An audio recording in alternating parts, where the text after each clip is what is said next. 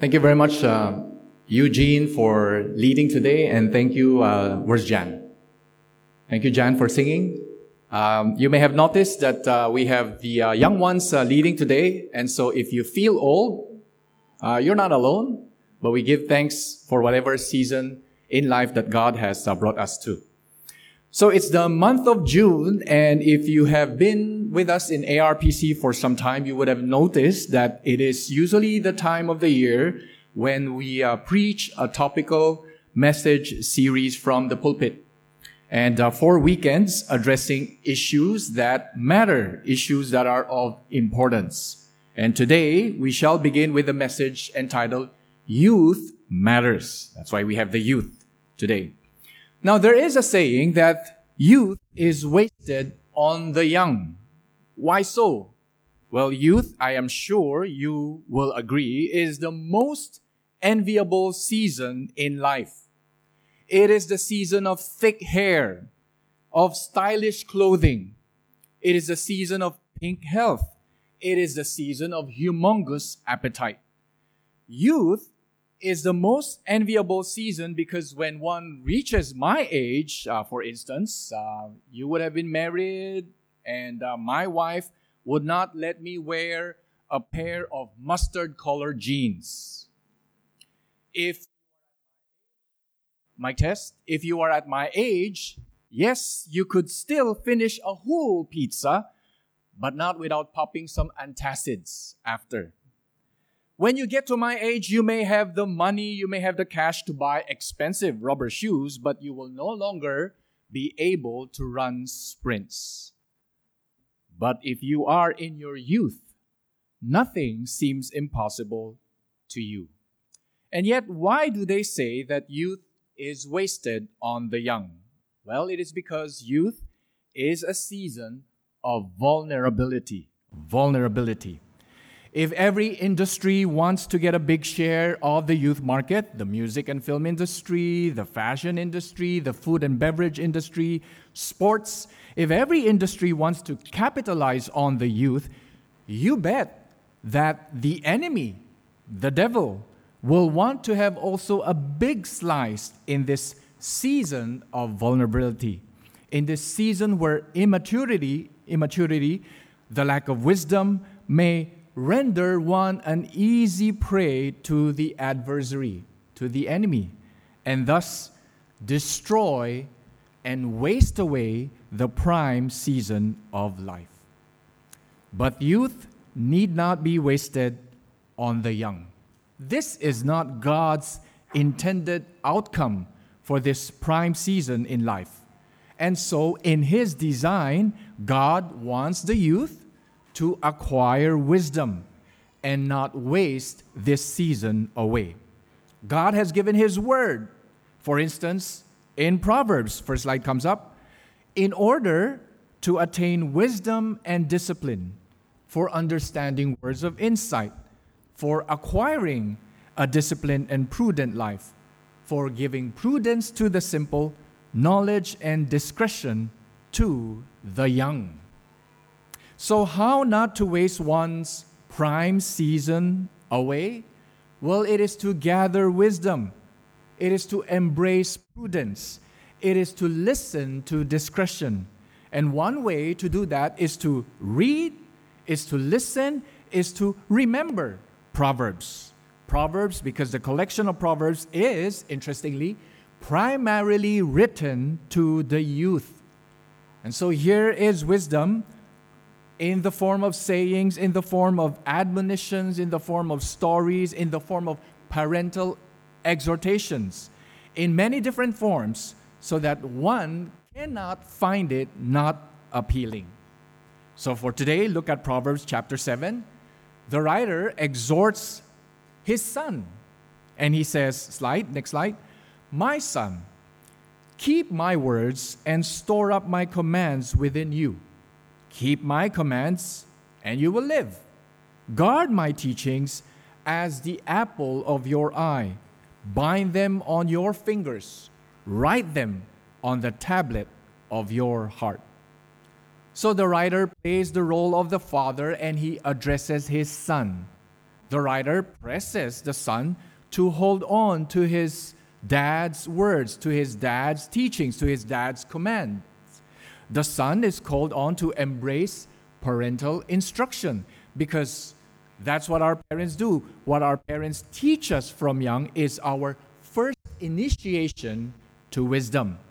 And this initiation to wisdom looked like this for Israel. Next slide. Moses tells the Israelites in Deuteronomy chapter 6, verses 6 to 9, "These commandments that I give you today are to be upon your hearts. Impress them on your children. Talk about them when you sit at home and when you walk along the road, when you lie down and when you get up. Tie them as symbols on your hands and bind them on your foreheads. Write them on the door frames of your houses and on your gates."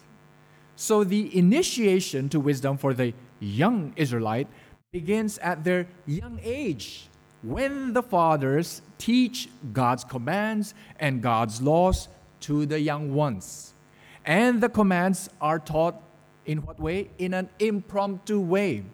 It is when you sit at home, when you walk along the road, when you lie down, and when you get up. I don't think that they are taught as part of a rigid program. Say the father says, "Okay, today is day 6. Son, sit down. Daughter, sit down. We shall study the 8th commandment, which is do not steal." I don't think so. Rather, the father's teachings must have come in the form of a proverb. For instance, the dad tells his child, "Son, do you know why dad does not sell grain mixed with dust?" And then the son asks, "Why, dad?" "Because everybody else is doing it." The father would now say, "Because the Lord detests differing weights, and dishonest scales do not please him." And so this example of an impromptu teaching takes place while the son is helping the father thresh the crop. And that is one characteristic of Proverbs, friends. The foundational lessons in Proverbs derive their source from God's laws and commands. And in this instance, from the 8th commandment, which is, "You shall not steal." And so the child's first initiation to wisdom occurs through parental teachings when parents teach children God's laws through different methods, instructing them the laws themselves and also modeling for them life. And so let me talk to the parents. Parents, you begin teaching God's laws and commands to your children at a young age, but you never stop teaching them, even as they reach their season of youth, even as they reach their season of young adulthood, because you continue to teach them by modeling your life for them. And then as children grow to reach their prime season, the father now moves to give marital advice. Next slide. Proverbs 7, verses 4 to 5. He says to the son, "Say to wisdom, you are my sister, and call understanding your kinsman. They will keep you from the adulteress, from the wayward wife with her seductive words."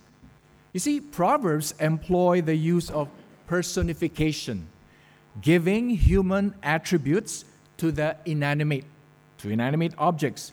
So wisdom here is personified as a woman, as a bride. The term sister is not one's biological sister. It is rather a term used for a bride. And you will see when you read the Songs of Songs, for instance, that the words sister and bride are used interchangeably. So why does the father give marital advice to the son, to the young one? Well, because the grown-up is now in a marriageable season in life. It is the season when hormones are raging. And so the girl to whom he used to say, "You," is now the girl that makes him blush. That is the season which is called the marriageable season, the season when hormones are raging. And so parental exhortation now comes in the form of a marital advice. You could call it a courting or a courtship advice. And in the rest of Proverbs chapter 7, which Eugene read for us, is a story to show us the makings of an affair. The makings of an affair.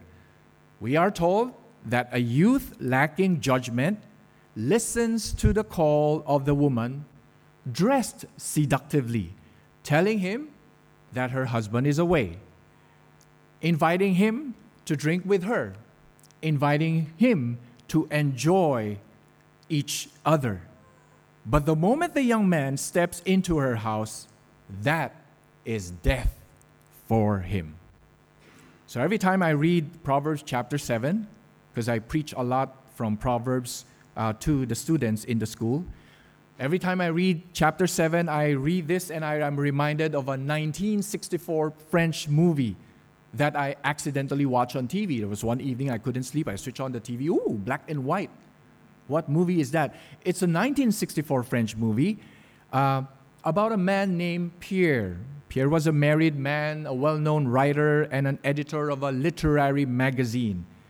Pierre was on board a plane bound for Lisbon, and on the plane, he makes eye contact with Nicole, the beautiful stewardess. You see, it was 1964, and so the term cabin crew has yet to be used.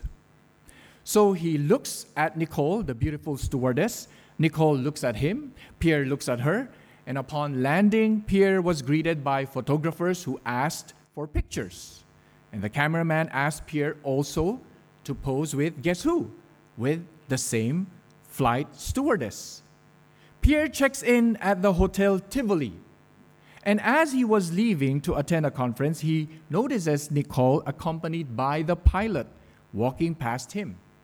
She looks at him, and he looks at her again.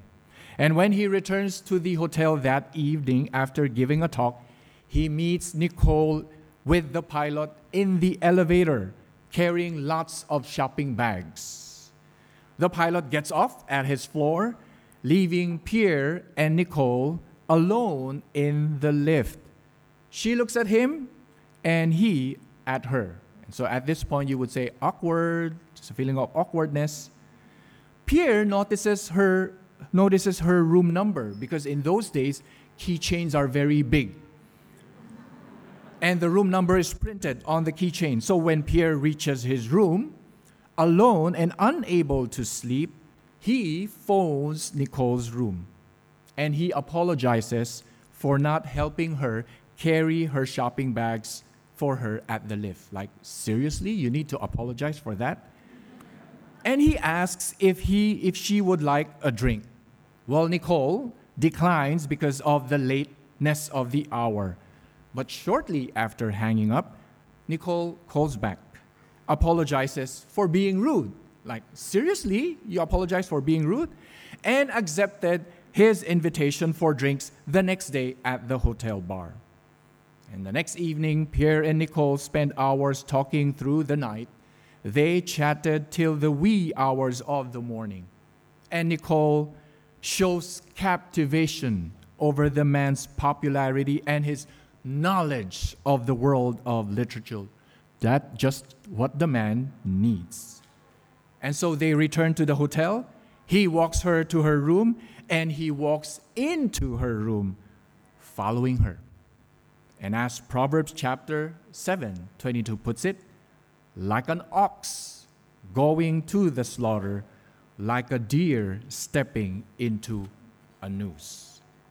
So the marital advice is this, that the father gives the son: stay away from the adulteress, or she will bring you to the grave.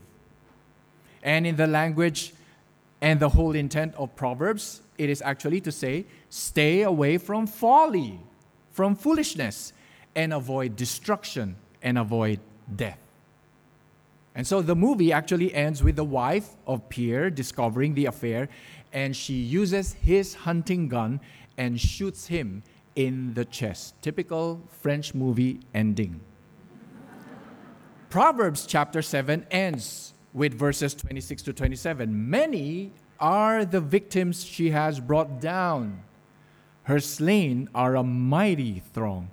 Her house is a highway to the grave, leading down to the chambers of death.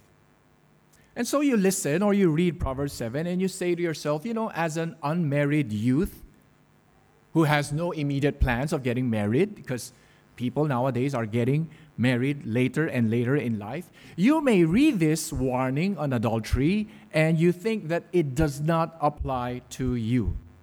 It does, nevertheless, because it warns against the folly of sexual immorality. So a modern day proverbial story would tell something like this of a simple young man coaxed by his girlfriend, saying, "Come to my place. My parents are overseas. The maid is out on her day off. Let us Netflix and chill." And in youth lingo, Netflix and chill means not just Netflix. It's more than that. Or it could be told like a clickbait that appears on your computer screen that hooks you to view porn and offers you non-committal, disembodied sexual immorality. So chapter 7 actually says, beware of Miss Folly, appearing in the flesh or sometimes appearing in disembodied images. Here is the wisdom for the young. Flee sexual immorality. Avoid folly, but listen to wisdom.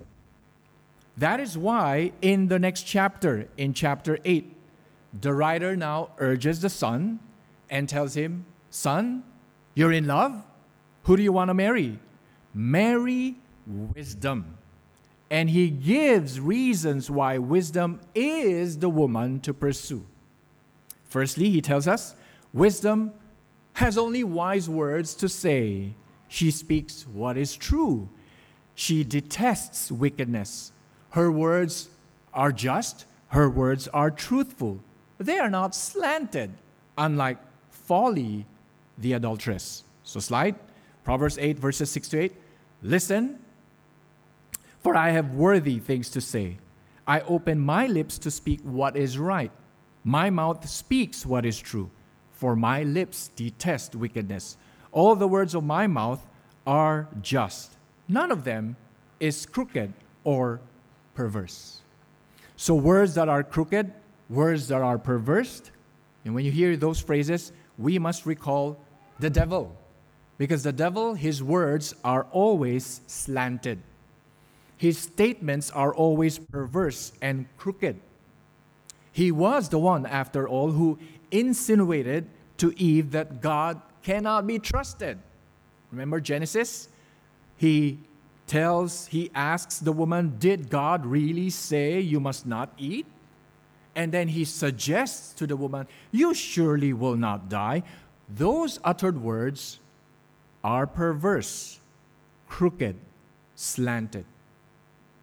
And in the book of Genesis, we see two apparent sources of wisdom for Adam and Eve. One source of wisdom is to obey God and trust His wisdom. The other source of wisdom is the one that was given by the devil as an alternative. Wisdom, the devil says, is not derived from God, but it is derived from creation. It is not derived from the Creator, but it is derived from creation. It is found in the fruit of the knowledge of good and evil. That is the devil's contra-proposal. God cannot be trusted. And so he tells the man and the woman, you want wisdom? You can gain it not from the Creator, but from creation. But we all know that the wisdom that is gained from creation, the wisdom of the world, is foolishness compared to the wisdom of God. See, the world continues its never-ending search for better living, for longevity, for longer life, for meaningful life, for happier life. It used to be you are happy if you accumulate a lot of things. Nowadays, it's you will be happy if you have less things. So they keep changing. The world will never end in its pursuit for better living, for longer life, for meaningful life. But such pursuits all amount to not much compared to God's wisdom. God's wisdom is priceless. It is more precious than rubies. It is better than fine gold. So look at Proverbs 8, verse 10. Choose my instruction instead of silver, knowledge rather than choice gold. For wisdom is more precious than rubies, and nothing you desire can compare with her. Moreover, God's wisdom is not recently discovered wisdom. Next slide. The Lord brought me forth as the first of his works, before his deeds of old. I was appointed from eternity, from beginning, before the world began. So what does one do with new findings? Let's say you have a new finding or we read of a new finding. What does one do with new discoveries? Well, you and I do not embrace them immediately. This explains why many people are hesitant to take newly developed vaccines. See, wisdom of the world keeps evolving. They aim to keep to date and they aim to always get better. But newer is not always better. God's wisdom is from old. God's wisdom, in fact, is from eternity. It is the first of his works, from eternity, from the beginning. So I just read the news and they say that astronomers recently detected strange radio signals coming from another galaxy that is nearly 3 billion light years away. That's what they say. So is it a supernova explosion? No one knows yet. They cannot tell what it is. They have yet to understand it. And so here we have a recently discovered information, but yet to be understood. Whereas in contrast, God's understanding, God's wisdom is not recently discovered. Rather, it is eternal. It's been there. God's wisdom is way, way old, but not old as in outdated, or not old in contrast to updated, but old in contrast to new, unreliable, unstable, and buggy. God's wisdom is way old, stable, and needs no update. It doesn't need a 2.0. In fact, it is eternal. And by wisdom, he created the world, and wisdom was there with him. Wisdom was the craftsman at God's side. And so God knows everything about the radio signal that the astronomers picked up, which we all have yet to understand. That is why you and I can always count on God's wisdom. It is stable, it is old, and it needs no update. And yet, the wisdom spoken here is not wisdom that equates to mere knowledge. Wisdom God gives us here in Proverbs is rather a wisdom that has the fear of the Lord for its foundation. It has the fear of the Lord for its purpose. That is why the phrase, the fear of the Lord, appears several times in Proverbs. Next slide. For instance, the fear of the Lord is the beginning of knowledge, but fools despise wisdom and discipline.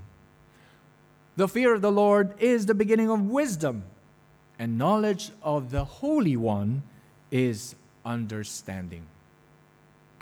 And so we see that the wisdom Proverbs espouses can simply be summarized to this: trust God and not yourself. This is wisdom. Trust God and not yourself. Fear the Lord and obey Him. This is wisdom. See, when people refuse to trust God, when people refuse to obey God's word, when people refuse to heed God's wisdom, they end up doing what is right in their own eyes.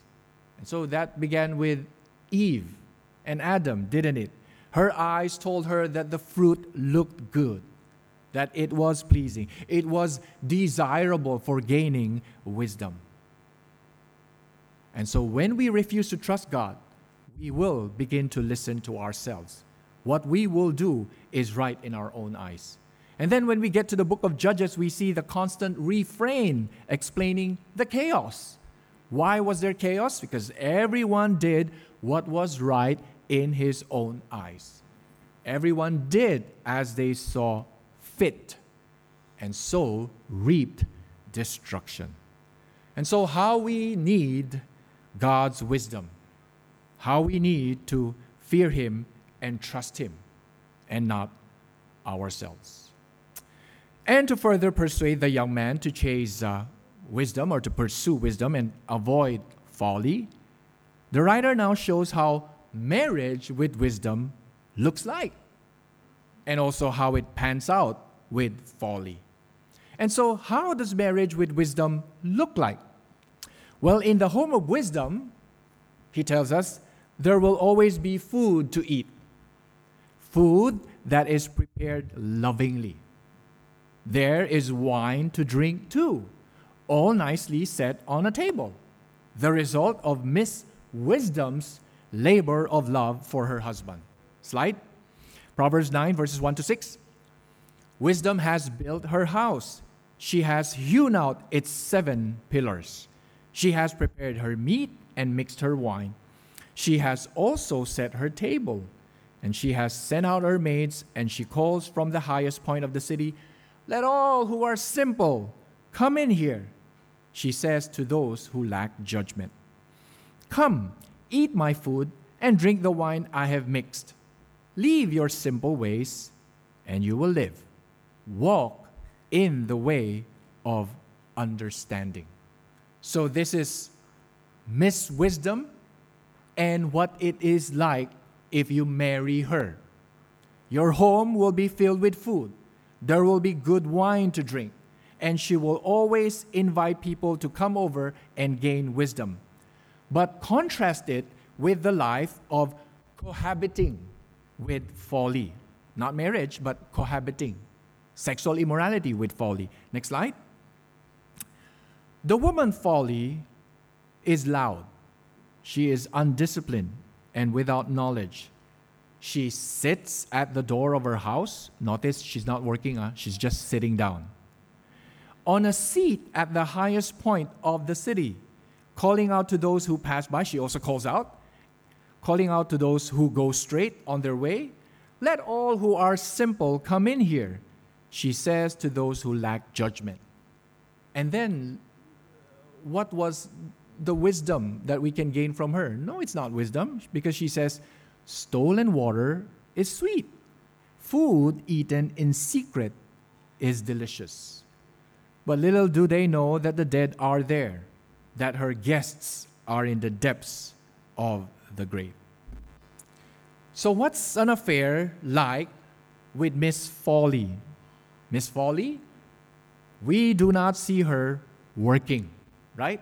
In fact, she is loud, blah, blah, blah, blah. She keeps yakking away and never putting her hands to work. She always sits. And then her food, she does not prepare any. She steals them instead. She probably scams the Food Panda guy.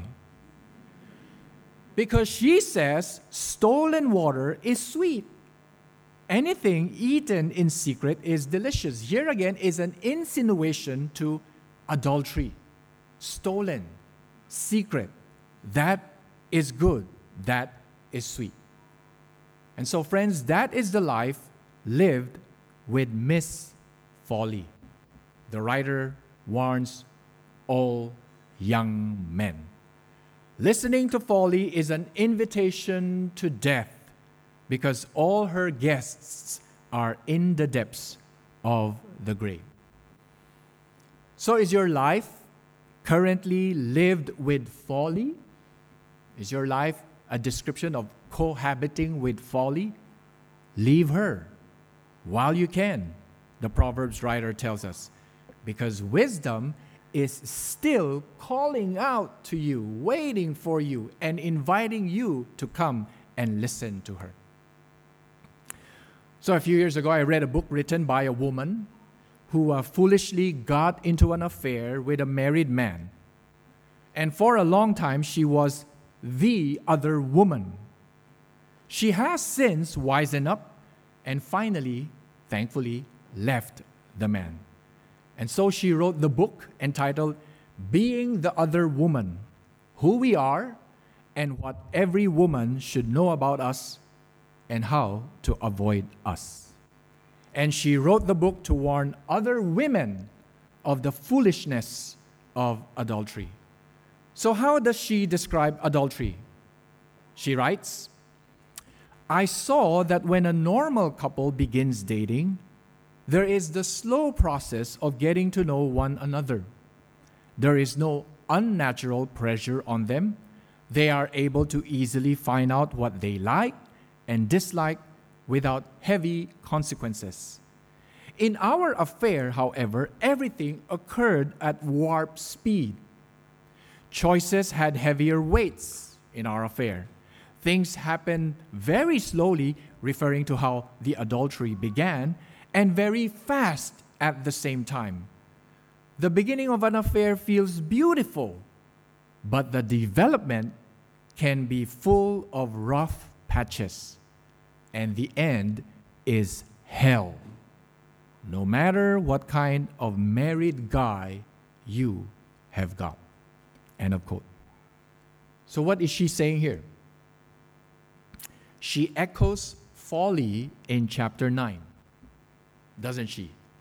Stolen water is sweet. It's fast, warp speed. It skips the need to dig a well in order to get your own water. It mocks the labor of love that Lady Wisdom offers in the kitchen, in the dining room, in the home. Stolen is fast and sweet, but the end is hell. The writer says, the dead are there, and her guests are in the depths of the grave.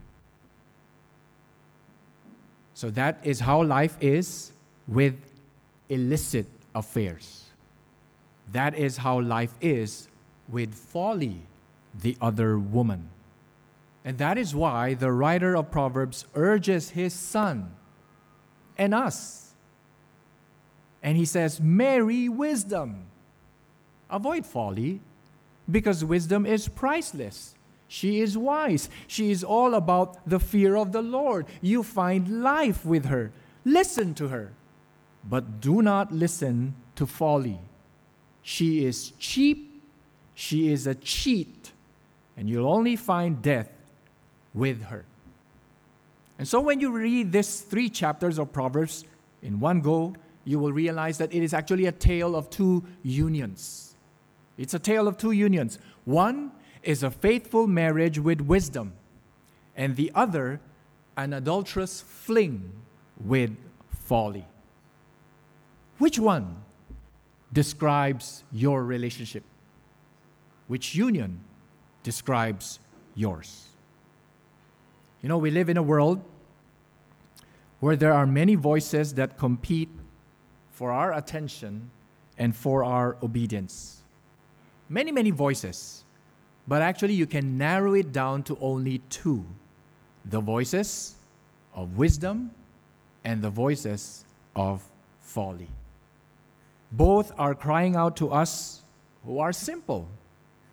But why is it that one voice always sounds more alluring, always sounds more sensible, while the other, distasteful, outdated, impractical? Why is it that one sounds ruthless while the other sounds compassionate? So going back to the woman who wrote the book, Being the Other Woman, she writes, and I quote, I went to church to soothe my empty soul. And while I was waiting for my children's Sunday school class to end, see, one can teach Sunday school and yet live a double life. She writes, one of the assistant pastors approached me. My misery was probably transparent to him. He asked me if I was all right. I suddenly confessed that I had been having an affair with a married man for over a year. He suggested a counseling session with a minister.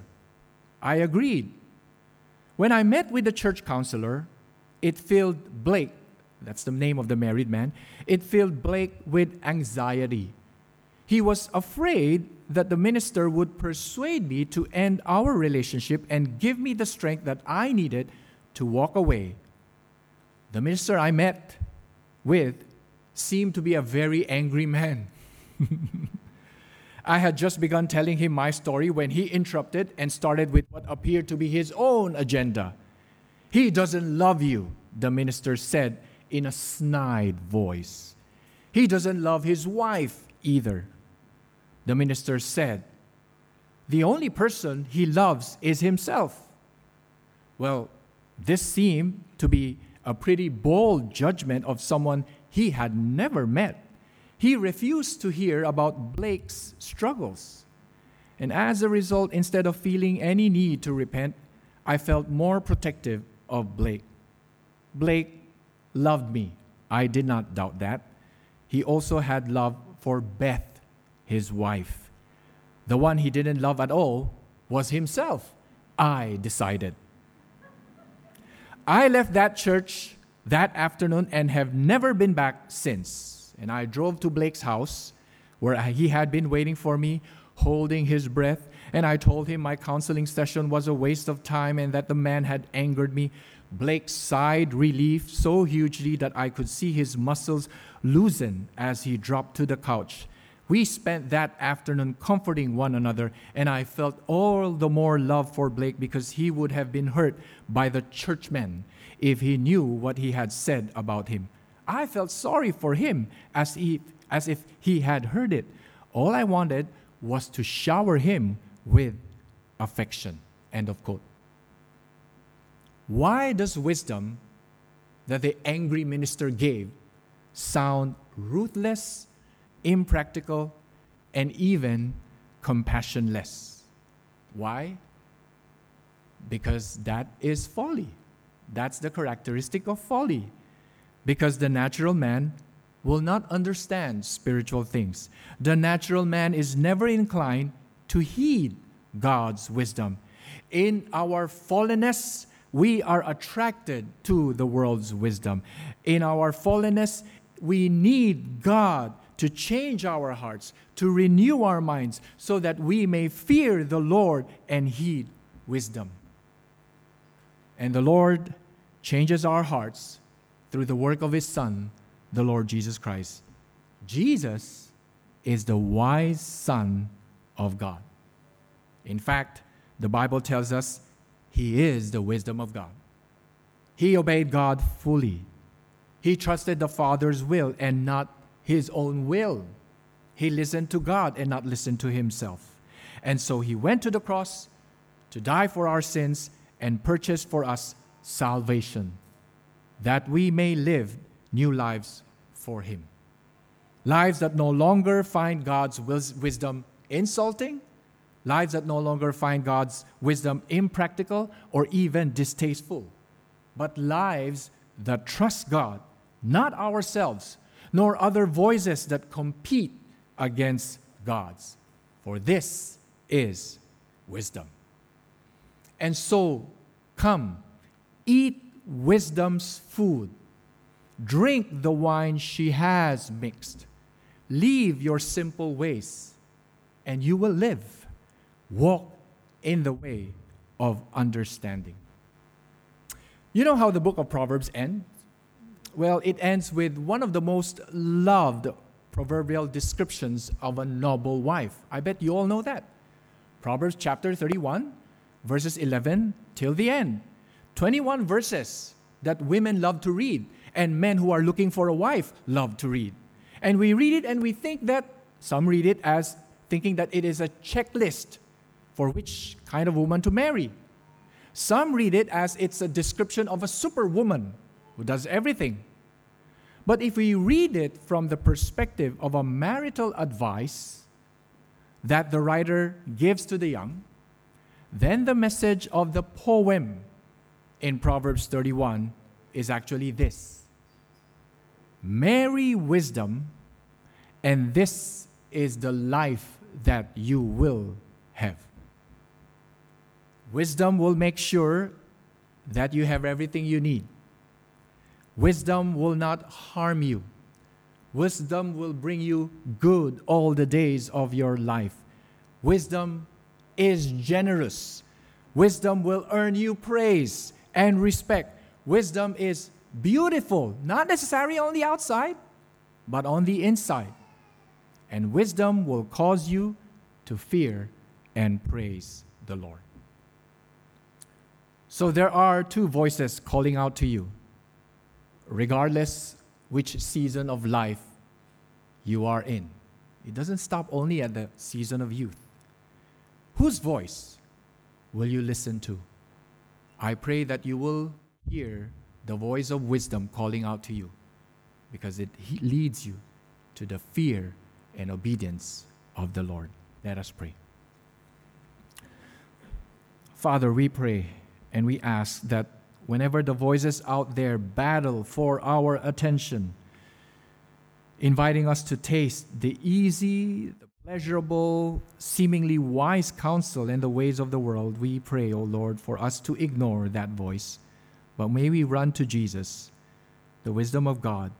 May we trust you, obey your word, love you, honor you. May we find wisdom in the study of your word, so that we will not walk in the counsel of the wicked, stand in the way of sinners, or sit in the seat of mockers.